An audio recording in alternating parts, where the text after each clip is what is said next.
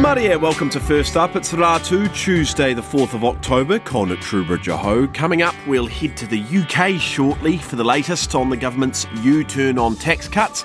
Meanwhile, Nationals Deputy Nicola Willis accuses the Prime Minister of political mischief-making by comparing her party's tax policy to the UK Tories' disastrous package.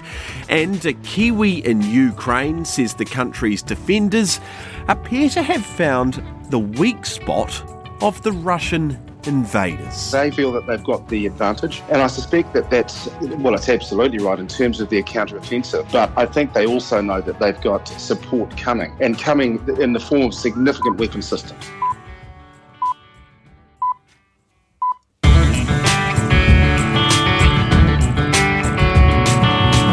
Maria, welcome to First Up. I'm Nick Trubridge, in again for Nathan Rarere, who's taken on the admirable task of trying to keep the kids occupied through the first week of the school holidays. We're going to cross now to the UK, where this morning the government has been forced to make a U-turn on its tax cuts. Here to explain all of it is our correspondent Ali J. Morena. Maria, Nick. So, tell us where this all started, Ali. I've just been watching the television before the show. I mean, the idea was controversial to begin with. It's now, well, they would phrase it as something else, but it is a U-turn, isn't it? And it's got to be a little bit embarrassing. How did we get here?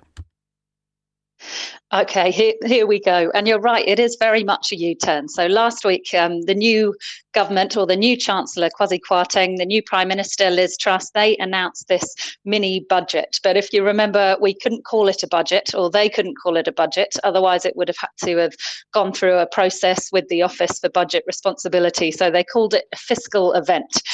This, though, however, it had a number of quite serious things in it. But the main one that kind of caught the attention was that they announced the top tax rate would be abolished. So at the moment, if you earn over £150,000 a year here, you'll get taxed at 45 pence per pound. And they said that that would be abolished. So no more high tax rates for high earners. And this did not go down well. So that there were also lots of talk about borrowing money as well. And we saw the pound absolutely crash to near parity with the dollar. And we've had a week, well, it's 10 days now since then, of pretty dire financial news. The Bank of England had to step in. They released a statement saying they'd buy government bonds at this urgent pace. And that kind of slightly steadied the markets, but it still didn't look very good. We had bad news about pensions as well. And then in the past couple of days, we've seen members of the Conservative Party, so the government party, start to come out and say they didn't support it. And it's some quite big recognisable names. So Michael Gove said he thought it was a bad idea. Just in the past few days, Grant Shapps, who's the former Transport Secretary, so last night and this morning was doing interviews saying he thought the government were being tin-eared, he called them as well. And people asking where the Prime Minister was. So she didn't do any live interviews for quite a while. And then on Thursday, she did a round of local radio interviews, which were, I mean, the format is you sit in a recording booth in London and local radio stations across the country dial in for these kind of 5-minute interviews. And I think the thought was it would maybe be an easier way of dealing with this issue. But it's worth a listen because it's very ruthless. They've got all these questions from listeners across the country. And over the weekend, it became more and more obvious that this was something that they were going to have to address it quite seriously. And then, as you said, this morning is when that statement came out, and we've just heard a speech as well. Yeah, and you mentioned Chancellor Kwarteng there, of course, the Chancellor of Exchequer, making that speech this morning, addressing delegates at the Conservative Party conference, and, you know, it was a PR offensive, really, wasn't it? Trying to frame this, trying to salvage it in the best possible light. You had Liz Truss there trying to keep a smile on her face throughout the whole thing. But what did Mr. Kwarteng say exactly?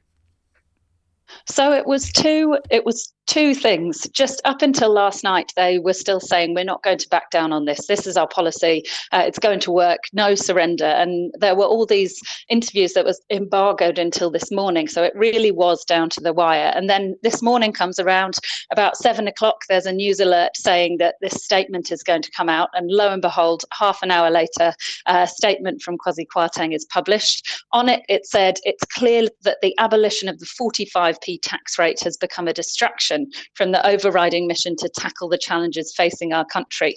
He said, we get it and we have listened. And then just after that, he was on Breakfast TV being asked about it, why they've rowed back from this policy. And that was the line. Every question he said, we've listened to people, we've listened, we need to focus on the rest of the budget. This is a distraction. And you're right, just half an hour ago, so it's the Tory party conference in Birmingham at the moment, and lots of major Conservative Party members there as well. And he has given this speech where he started off by almost making a joke about it, saying, what a day. He said, it's been tough.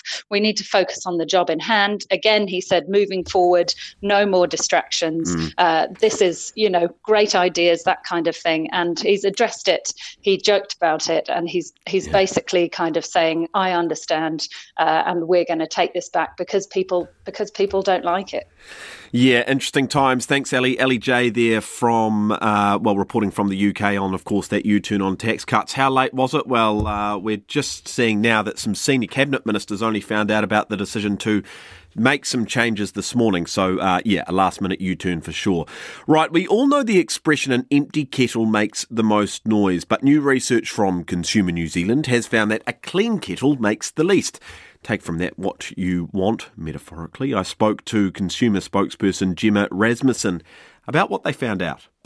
Kettles come in a whole range of, there are different noises and some are actually marketed to be quieter. But what you may actually find is that your kettle is super noisy because you've got a build-up of lime scale in your kettle. You may have seen it. It's a sort of white marks inside your kettle, and it's actually a build-up of calcium and magnesium and leaving water sitting in your kettle that encourages the lime scale to develop. And the reason why this is making your kettle a bit noisier is it acts as an insulator. So what it does is it sort of slows down the transfer of heat, and so the kettle takes longer to boil and it actually becomes noisier. I guess the question is, are all kettles born quiet or quietish and they get noisier? Because I swear sometimes you buy a kettle and straight off the bat it's really loud. Yeah, so there is definitely a range in terms when you buy kettles. There is going to be different noise levels depending on how they're built. And that can be a really annoying thing when you're in the store, because it's not like you can pop the water in, turn the button on and give it a go and see how that is. So, you can look at reviews online and there may be indicators of the noise level. But if it does really bother you, you can specifically buy quieter kettles. And of course, you've run a test on all of this. Can you tell us about that? Yeah, so we got rid of the lime scale, and then we actually looked at what the sound reduction was. So the sound reduction went from about 79 decibels to 75. It doesn't sound like much, but a 5 decibel drop is actually about 25% quieter.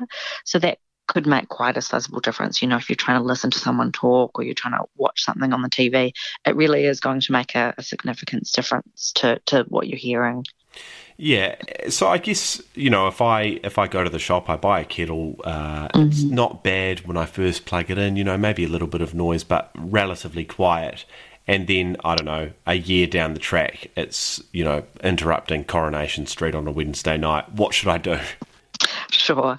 So to get rid of lime scale, what you need to do is you fill up your kettle equal parts with white vinegar and water. Make sure you don't fill it up too high because you don't want it to bubble up. And the other thing is you could potentially use lemon juice instead of vinegar. So up to you. Use half-half. Then you want to mix the two ingredients together and let it sit in your kettle for about 1 hour. Then you want to boil it, let it fully cool, and then you want to rinse and refill with water, and then repeat the step until the smell of the vinegars or the lemon is sort of cleaned out, and then give your kettle a go and see how noisy it is. It is 14 minutes past 5 and you're listening to First Up on RNZ National with me, Nick Trubridge. We're keen for your feedback. We just heard about kettles. So have you had to deal with lime scale in your kettle? How do you keep your kettle quiet? And are you in a space in New Zealand that has, in your opinion, the worst lime scale in the country? Let us know if you think it's at your place. We're going to have something on alcohol advertising later. Do you think it's time to end alcohol advertising in sport? And week one of the school holidays, as we mentioned yesterday, so keep your activities, free activities ideally, rolling in. You can text us 2101, tweet us at FirstUpRNZ or email firstup@rnz.co.nz. You can also find us on Facebook and Instagram at First Up. Right, we are going to head to Japan now, where 50 years of normal relations with their superpower neighbour China are being celebrated. But first, our correspondent in Tokyo, Chris Gilbert, told me about another milestone, 1 year in office for Prime Minister Fumio Kishida. Yeah, so the Prime Minister, it's been a year of two halves for him, really. He entered office a year ago after the kind of dismal performance of Prime Minister Suga before him, who is really a public pincushion for the issues such as the COVID-19 pandemic and the Olympics, the grossly unpopular Olympics here. Kishida stepped into the role amidst very high approval ratings and very high cabinet approval ratings as well at the time. And his fortunes a year later have really taken a drastic turn. His disapprovals are now higher than his approvals, same for his cabinet, and that is really due to a few issues. The first of which is that after the former Prime Minister Shinzo Abe was shot and killed a few months ago, Prime Minister Kishida really decided single-handedly to go ahead and hold a state funeral for him. Now, that's a taxpayer-funded state funeral, which was held just last week. And this is not normal in Japan. There's only been one in the last 55 years before this. And so it's not really in keeping with the political culture, and people weren't really on board with it. And Kishida, who was chosen to be the leader of the party, showed that he wasn't really keeping consensus when he was meant to be a man of consensus. Another reason is the ongoing revelations of the connections between the LDP, the ruling party here, Kishida's party, and the religious group, the cult of the Unification Church. Kishida was effectively charged with clearing out the cobwebs in his own party, and he reshuffled cabinet, but still more and more every day we're learning about party members who have spoken at Unification Church events or have given or received money from Unification Church. And so that continues to be a ball and chain around him, but really the overarching thing at the moment is the economy. The yen is very weak against the American dollar. Inflation is up. Japanese businesses usually try and absorb these costs themselves, but now Japanese consumers are finding themselves in the very new position of seeing their daily beef bowl prices rise by 50 yen a day or something, and they're not really used to that, and it's directly traceable back in their eyes to the Prime Minister and his governance. So it's a bit of a choppy water situation for him at the moment. And I suppose has been dogged by, like his predecessor, his decision over one big event, i.e. Shinzo Abe's funeral, his predecessor, the decision to carry on with the Tokyo Games, followed by the prolonged issue, I suppose, of the tail of COVID, i.e. high inflation. That's exactly right. The government here effectively still needs to rebound from the pandemic, and that is why the Bank of Japan is so reluctant to raise interest rates to battle inflation. Inflation, by the way, is not as bad here as it is in other countries which are raising interest rates, like America. It's at 3% compared to 8 or 9% in other countries. But the economy is still needing to recover from the pandemic. We're still coming out of those doldrums. Tourists are meant to come back into the country about 8 days from now, but it's extremely late compared to other parts of the world. And so I think the government and Kishida in general is really banking on an influx of dollars to really kick some life into the economy and maybe save his approval ratings. In the meantime, of course, the country's celebrating 50 years of what we call normalised relations with China. Yes, normalized relations and big quotation fingers. I think we can put celebrating in quotation fingers as well. Yeah. There wasn't much celebration to be had. The leaders of Japan and China and representatives exchanged some messages. But yet normalized relations effectively means that 50 years ago, Japan and China had zero diplomatic relations. And now what has happened is they've kind of turned into very pragmatic and profitable business partners in the Asia-Pacific region. And their relationship is now effectively just wedded in trade. $230 billion just last year traded between them. And really the future of this relationship is really built on securing the supply lines to ensure that that trade continues. Black swan events like the pandemic or the conflict in Ukraine really puts big question marks around the security of those supply lines and therefore the security of the stability of the relationship between Japan and China. Another thing is that Japan is finding itself caught between two big powers, its security allegiances to the United States and its business allegiances to China. And as the United States and China become more competitive in the region, Japan is finding itself in a very awkward position where it has to kind of take one step forward at a time with both and make sure that it remains secure with Russia, North Korea, and China all around it, but still, maintains that relationship, which is keeping the two, I guess, civil at the moment. That's Chris Gilbert in Tokyo.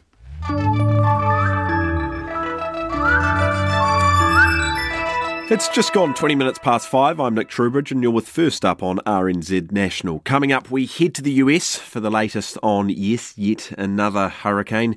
And National's Deputy Nicola Willis accuses the Prime Minister of political mischief-making by comparing her party's policy to the UK Tories' disastrous tax package. Time to check in with the pros from the Local Democracy Reporting Programme now. And this morning, we're in Taranaki with Craig Ashworth, and Craig's just been to Ahui for the region's Māori candidates. Yeah, that's right, Nick. Stratford's Wakaurangi Marae, in the dead middle of the region, really. So there were 20 Māori candidates there, going for Māori wards and the general seats, also community boards, and looking for appointment to regional council committees. Really, good humoured meeting, not like your usual tense candidate meeting, lots of laughter, really not competitive. Some of the candidates were kind of promoting their competitors as much as themselves, and others saying, look, I don't mind which of us wins, either me or my uncle or me and my nephew. It's all good. So, yeah, really warm, real feeling of whanaungatanga. And as I say, different from, most other candidate meetings that these candidates have been to. What new came out of the Hui, Craig? Well, look, there's a universal desire really amongst the candidates to change the culture at council tables. So they want to bring tikanga into the council chamber. They say, look, councils are Eurocentric and they want to make them more whānau-centric. So they talked about how, a lot of people had told them they're uncomfortable going into council spaces. So they want to do what they can to make sure whānau can approach council and access all the services and the resources, supposedly available to all. Glenn Katu, who's a candidate for Te Tai Tonga seat in South Taranaki, said councillors need to upskill themselves into ao Māori. And he said, quote, if Māori councillors around the table can work together and show them how Māori operate, show them how the whānau thinking that we bring to decision making, then we'll make change. But look, there wasn't only, Nick, a challenge to councils, also to iwi leadership. The chairs of the Taranaki iwi organisations called the meeting of candidates, and Peter Moir, who's seeking reappointment as a Māori representative on the regional council committees, said, look, he'd become hoha trying to discuss major issues with iwi chairs. And he said, again, quote, I don't know what the iwi stance is on Three Waters. I don't know what the iwi stance is on the RMA reform or on the review of the Local Government Act. I don't know because we haven't been communicating. And Moya, who said, look, in the next election, the iwi organisation should support Māori candidates brave enough to stand. And also Te Aroha Hohaia, who is confirmed as a councillor for Te Hawara, also asked how you're going to support those who do get elected. Yeah, okay, so a bit of a challenge. So how did iwi leaders respond? Sort of a sense of a little bit on the back foot, but the chief executive of Te Kaui or Taranaki iwi organisation said they'd be calling together the successful candidates, kind of like a regional caucus, I guess. He said, look, a lot of those kaupapa that we're dealing with in RMA, Three Waters, health boards, they're all live issues. And the iwi organisations are still really trying to figure out where their position is on a lot of those things. But also the chair of Te Kotaitanga or Te Atiawa, Liana Potu, said, look, this is the first time that iwi have collectively got together to try and get Māori into local government. She said their selection processes hadn't been as perfect as they hoped, but, they're learning along the way. So I don't know if you remember, Nick, last time we talked, Warioka Wano had told me that the region's 8 iwi had fought hard for these seats and it's important to maximise the gains. So the 8 iwi had been strategising across the region, just quietly amongst their networks and at Hui and Tangi and kind of shoulder-tapping suitable candidates. Now, that hasn't quite worked out the way they wanted. In 3 of the 5 seats, alternative candidates have popped up and they are competing against those iwi candidates, if you like. Mm. And, we're getting close to to Māori wards becoming a reality, right? So where are people at with this? What are they thinking? Yeah, after sort of a troubled road, right? Look, I think there's been a sea change here in Taranaki. For example, back in 2014, you might remember New Plymouth became a bit of a flashpoint over Māori wards when the then Mayor, Andrew Judd, led his councillors to agree to set up a Māori ward, but then a public referendum overturned that with 83% of the participants in the referendum rejecting it. And then Judd copped a whole lot of really quite abusive backlash in the supermarket with his children, all sorts of nasty stuff. And he realised, oh, hell, I'm on a hiding to nothing here. So he didn't stand again in 2016. But now, fast forward to 2020, 8 of the 10 contestants for the mayoralty in New Plymouth say the wards are an effective way to boost participation by Māori as voters and as candidates. So that makes that group of New Plymouth mayoral candidates the country's 4th strongest believers in Māori wards. That's from the nationwide survey that Local Democracy Reporting ran on the mayoral candidates across the country. So, across the nation, an average of only 50% of the mayoral candidates are agreeing that the wards are effective. A quarter don't agree and a quarter don't know. But look, there has been one oddity that's kind of arisen in the new system. In the Stratford district, Māori roll voters get absolutely no say this election. The Māori ward has been filled by the iwi's kind of strategic nominee. So he stood unopposed, so he's an automatic play. And likewise, Stratford's mayor has been re-elected unopposed. So if you're on the Māori roll, just put your feet up, really. And similar for Taranaki Regional Council. Again, the single Māori ward's been filled by the sole candidate, so no vote for Māori ward electors. And of course, elected councillors choose the chair of regional councils, so no vote there either. Craig Ashworth, our local democracy reporter in Taranaki. It's business! It's business time! That's what you're trying to say. You're trying to say, let's get down to business. It's business time. It's business! It's business time! Oh, yes, it is. It's business time. And joining us for business time is Giles Beckford. Morena. Kia ora, Nick. Look, let's start with... We've got a couple of topics here, but let's start with the hot topic, Giles, if we can. The U-turn in the UK. We've just spoken to Ali J about it. Can you place it? We're going to talk to Nicola Willis about her policy or her party's policy soon, which on the surface at least would appear to have some similarities. But can you tell us whether it does or not, and whether you think it's going to be as popular or, well, more specifically, unpopular? I won't hazard a guess at the second. At the first, we've got to say that the national plan, as we understand it, is still pretty vague, and they've certainly not made the mistake that the Tory government did in the UK, which was just to throw it out there and to hell with the consequences and ideology rules and the rest of it. It's quite clear they just hadn't consulted with people, even within their own party. So clearly, as a Truss admitted, perhaps we could have laid the ground a bit better. In other words, you've got to give plenty of detail, plenty of advance notice in these things. And the thing that undid it in financial market terms, at least, was that cutting taxes without actually giving details on where you're going to get the money from is a loser. It racks up the markets.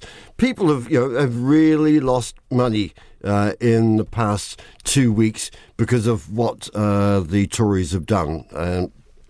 The U-turn won't undo that. It may restore some of their credibility. It has calmed down markets in all likelihood, but in the end, people are going to say, well, how can we trust you? And that's exactly the issue that we will be confronted with next year when the government and National put forward their spending plans. If National follows through with its plans to cut taxes, they're going to have to detail quite clearly where the money is coming from, either in borrowing, which is not a sensible idea, or in cutting of expenditure. And they've given us some broad hints as to where that might be in the current government's spending plans, what things they would get rid of. And it comes down to that thing. The numbers have to add up. They have to be credible. And this is really, there are lessons in the way the Tories did it for National if they follow that policy. Yeah, so I guess the key difference at this stage, at least, would appear to be in the UK context. They have charged into this, right? Consequences be damned, for want of a better word, I think is roughly what you said. Whereas with the National Party here, well, we're simply not sure yet.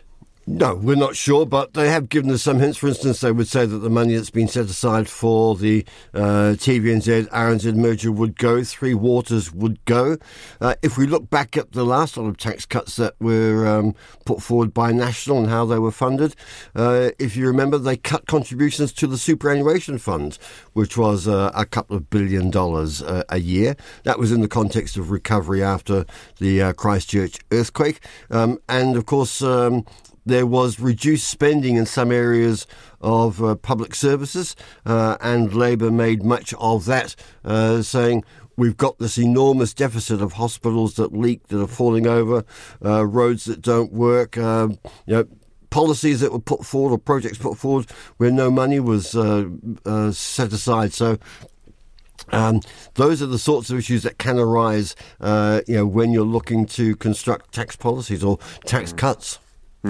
Hey, thanks, Giles. Giles Beckford there with our business news. You can hear more from the business team on Morning Report coming up at 10 to 7. And now turning to how the New Zealand dollar is being traded around the world. It's currently at 57 US cents, 87 Australian cents, 58 euro cents, 50 British pence, 4.03 yuan and 82 Japanese yen. Right, we are heading to the US where at least 83 people have died as Hurricane Ian wreaks havoc through its path. The storm is now heading to Washington, D.C. and to New York. Meanwhile, a new weather system, that's Hurricane Orlene, is strengthening as it heads towards western Mexico. Joining us now is our US correspondent, Bevan Hurley in New York. Morena, Bevan. Morena, Nick. Hey, look, let's start with Ian. What's the latest on recovery efforts, particularly obviously around Florida?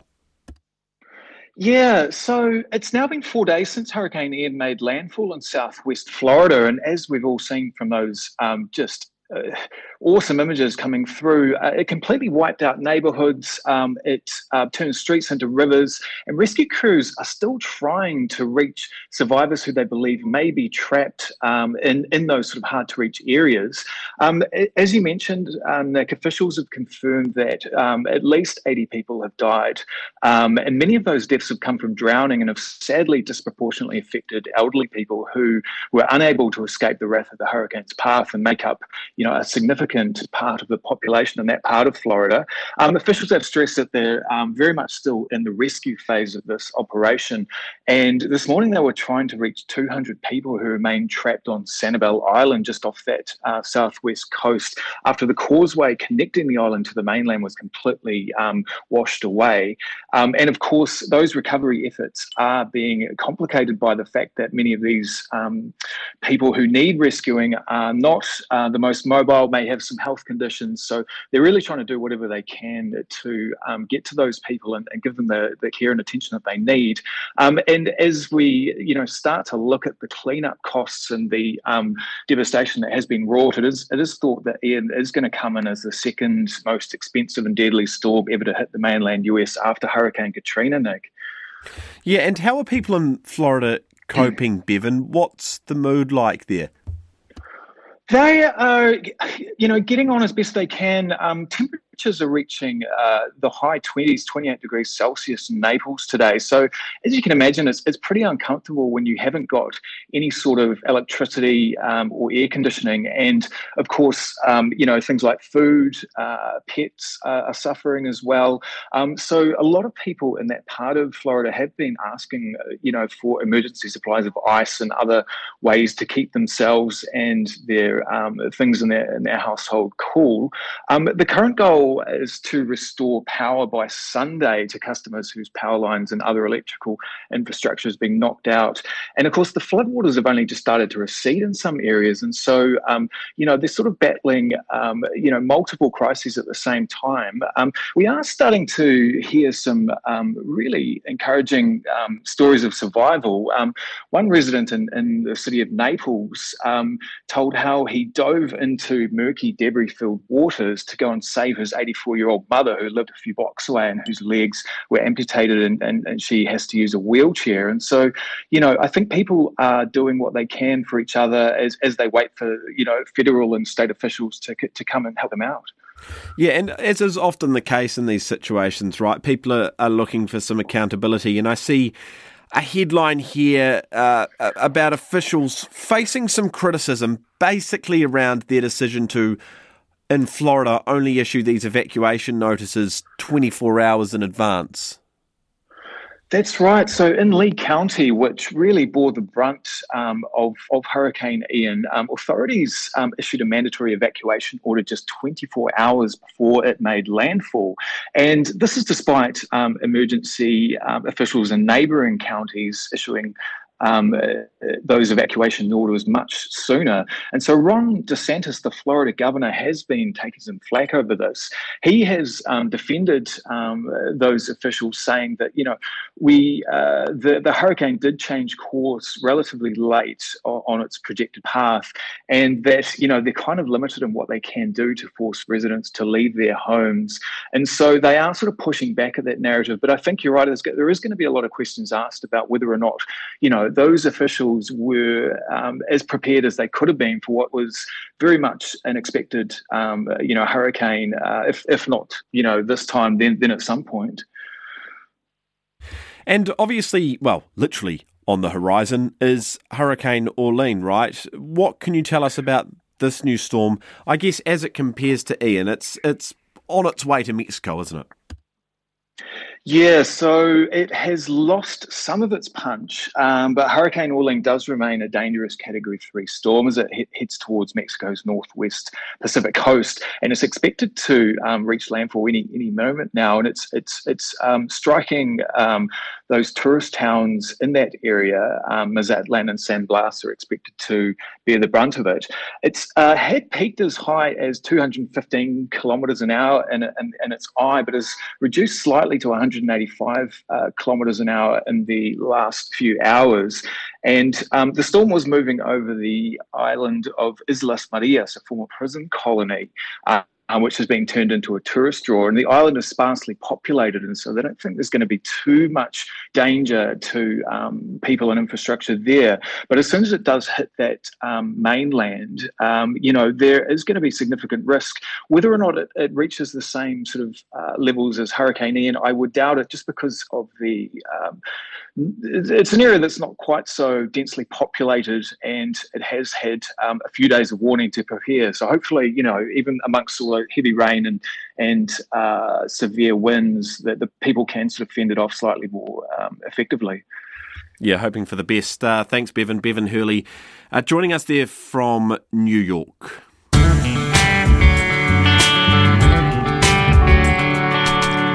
It's just about 20 minutes to 6. I'm Nick Trubridge and you're with First Up on RNZ National. Still to come, National's Deputy Nicola Willis accuses the Prime Minister of political mischief-making by comparing her party's tax policy to the UK Tories' disastrous tax package.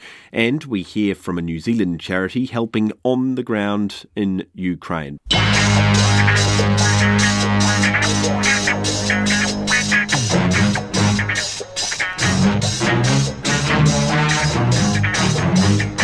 The professionals of Morning Report are up after 6, and for a quick preview is Corin Dan. Morena. Good morning. Good morning, everybody. Yes, a busy show this morning.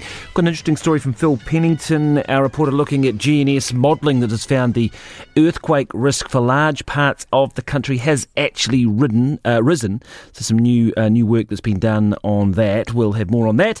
Auckland principals worried about senior students dropping out of school over the holidays. There's been a big drop-off in people leaving for what is a very tight employment market, of course.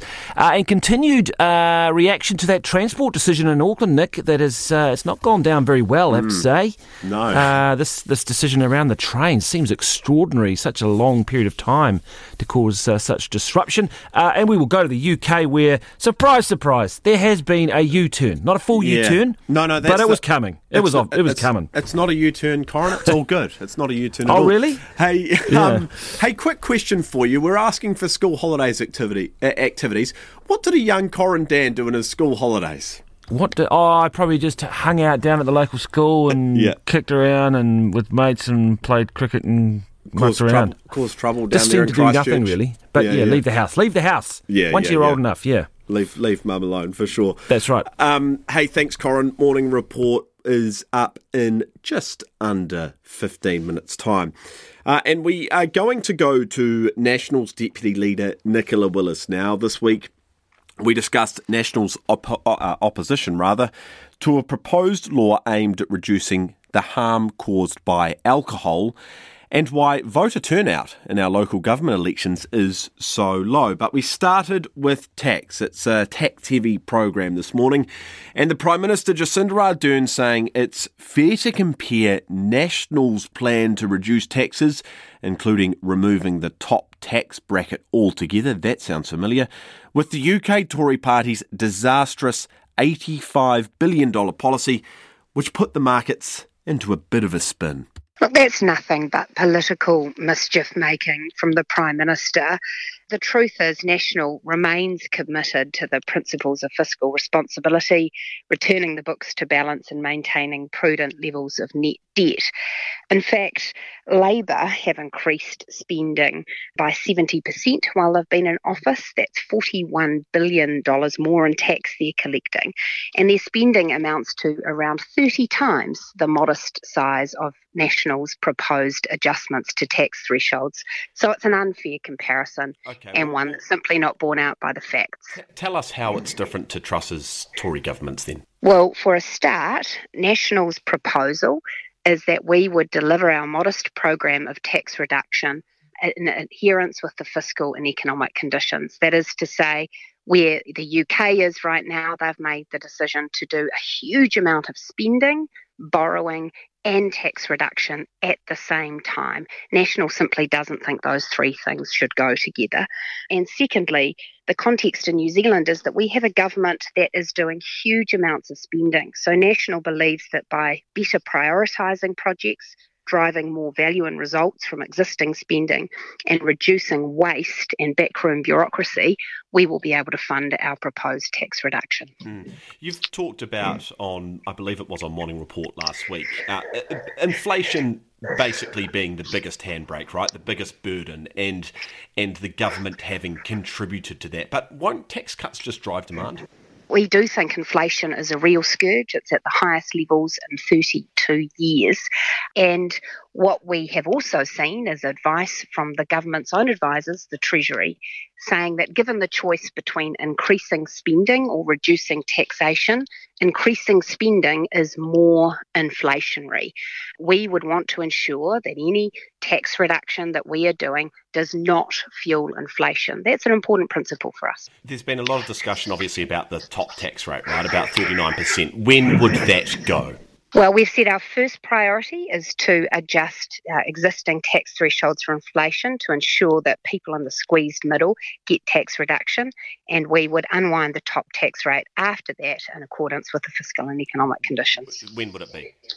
In our first term. Okay. Chloe Swarbrick, obviously there's this alcohol harm minimisation bill. Why is National voting against that, at least initially?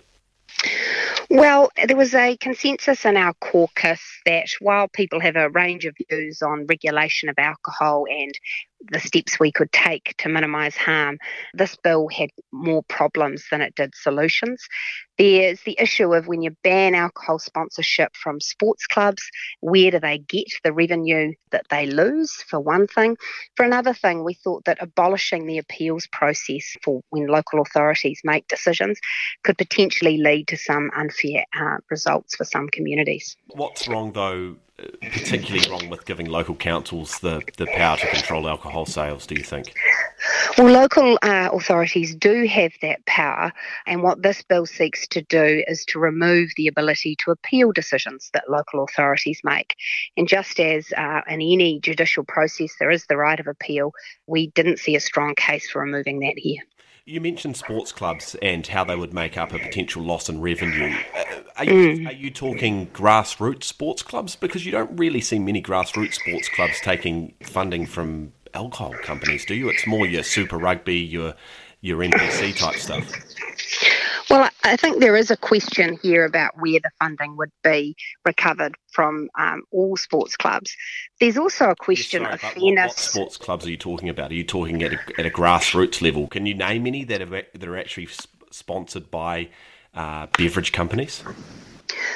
Well, there is a question for us about if there's going to be money taken away from whether it's large sports clubs or small sports clubs, how will that money be replaced? There's also the issue of fairness, which is if sports clubs can no longer have alcohol advertising, would the same thing apply to musical events, cultural events and others? Because presumably if the principle here is harm reduction, advertising at those forums would be just as harmful. What was the last sports club that you saw sponsored by alcohol advertising? I think I went to a sports game recently at the stadium, and there's typically alcohol sponsorship there. But you're talking professional, right? Yes, in that case it is professional. Well, they can surely find the shortfall, can't they? You would have thought. Well, you'd have to ask them, but it is certainly a legitimate question to ask about, well, if that source of funding is taken away, where does the funding come from instead? Why not let your MPs vote according to their conscience on this? Well, on this issue, we were able to find a consensus as a caucus. Okay, moving on.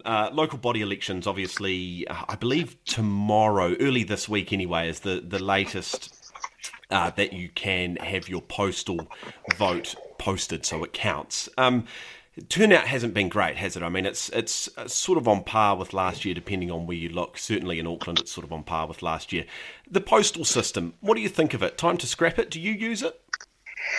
Well, I have to say, when I put my voting forms in the envelope and then I had to turn to my husband and say, well, where am I going to post this? Where's the latest postbox? And I think many of us are out of the habit of posting things. And I think that probably does introduce some inconvenience for some. And I think there's definitely questions for us to answer about what is keeping voter turnout so low in local body elections. It's a worry. Democracy requires good turnout for it to be healthy and functioning. So following these elections, there's typically a select committee inquiry by Parliament, and I would suggest that that inquiry should look very carefully at what additional steps New Zealand could take to encourage turnout at local body elections. Is there anything, like you're a voter yourself, obviously, so is there anything that you sort of think straight off the bat might help the situation? As you say, these councils at the end of the day make pretty large decisions, and arguably decisions that day to day affect many of us just as much as they do central government ones. Well, look, I am interested in this idea of, is there a case for an election day in the same way as we have with general elections? I think that warrants some investigation. I've seen people suggesting that online voting has merits. My concern there is certainly in 2019 when Parliament looked at that, the Director General of the GCSB raised security concerns about the susceptibility to interference. So I guess there's a question there of are there alternatives to online voting which would make voting easier for people? And, I'm open to the ideas there. What about incentives? I don't know, $50 off your rates bill if you vote. I think that's going a bit far, but what I'd say to people is get out there and vote, because it's definitely worth more than $50 to you in terms of the impact that local government has on the shape of our communities. It's well worth having your say. That was Nationals Deputy Leader Nicola Willis, and just a wee note, that was recorded before the UK Tory Party's announcement this morning on its tax policy. Right, Russia's campaign in eastern Ukraine is suffering setbacks. This comes as Moscow was forced to withdraw troops from the strategic town of Liman. Former Mayor of Tauranga, Tenby Powell, has been on the ground in Ukraine with his charity CARE, getting humanitarian aid and refugees out. So I asked him for an update on the Ukrainian takeover of Liman. Three things have happened, quite significant things since we talked last some weeks ago now, really. And one is, and you're alluding to it now, is the Ukrainian counter-offensive, which has been accurately described by many as, and it certainly continues to be this way, as a lightning assault that started in the first half of September. It's absolutely decimated Russian defences in northeast Ukraine, and we have seen as much territory reclaimed in a few short days, really, as the Russians had captured in 7 months. And just to quantify that, the Ukrainians have recovered about 6,000 square kilometres, over which Russian troops have been totally routed, leaving behind them tanks, artillery, vehicles of all description, including infantry fighting vehicles and even small arms and personal equipment. And we're seeing this, we saw it in Izium, we're seeing it in Liman, and the Ukrainians are constantly posting memes thanking the Russians for being Europe's biggest contributor to their war effort and providing them with so many weapons. So that's the first key thing, that the counteroffensive, it has been extraordinary. It continues to be extraordinary, and I suspect that it will continue like this to get ahead of the winter. The second thing is the sabotage of the Nord Stream 1 and 2 gas pipelines. This, of course, is the pipeline that stretches some 1,200 kilometres under the Baltic Sea from the Russian coast near St. Petersburg to northeastern Germany. That has had a very polarising effect, I think, not just on Western Europe, but on Western countries generally. And as a consequence of that, and this is the last point, we're now seeing greater Western alignment, not just Western European alignment, but alignment by Western countries as a consequence of that, probably that one act, because it's brought the war directly into their homes here in Western Europe. And, I include US, Canada, Australia and New Zealand in that as well. New Zealand's effort, of course, is focused purely on military training, but we're now starting to see both the funding and the supply of heavy weapon systems like we never have before. And it's going to be very significant ahead of winter. It's going to aid the Ukrainians in their endeavours with their counteroffensive to maintain that momentum. And my pick is that they're going to continue to push well into the Donbass. Yeah, and just on the counteroffensive, Tenby, and the regaining of territory, how does it translate to the mood of Ukrainians on the ground that you come into contact with in terms of morale, I suppose? Well, morale is high, as you can imagine. In the areas that we're now operating in, which are newly liberated areas, we need, on most occasions, military escorts, particularly in the first instance. And that was the case in Izium. We pass checkpoint after checkpoint, and the morale is really genuinely very high. They feel that they've got the advantage, and I suspect that's absolutely right in terms of their counteroffensive, but I think they also know that they've got support coming in the form of significant weapon systems that they haven't really had access to before, and this will assist them greatly ahead of the winter.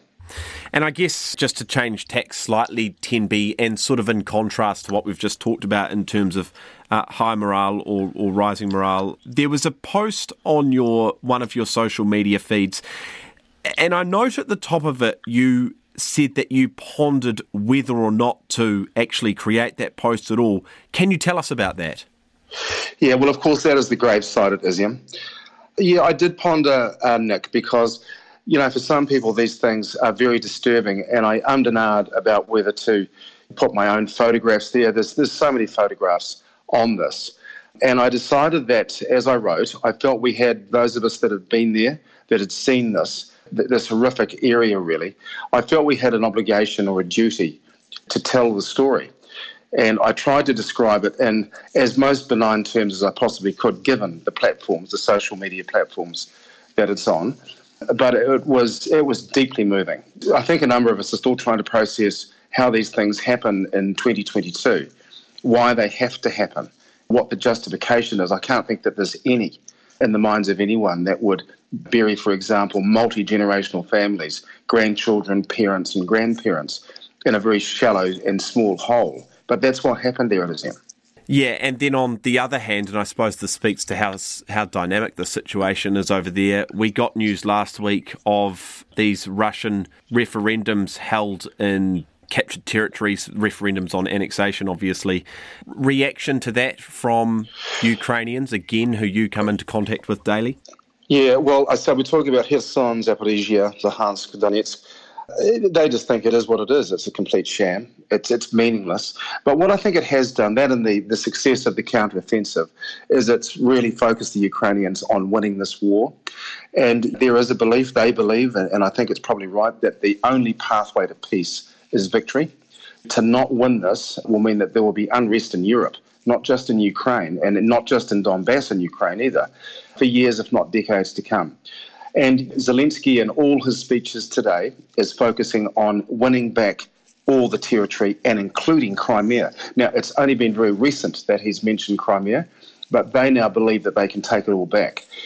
And I think it's important that people understand that the people that we, the citizens, the Ukrainian citizens in those towns and cities that we come into contact with, that we're providing humanitarian aid to, and in a number of cases evacuating out of those areas, they're thrilled that they've been liberated by the Ukrainians.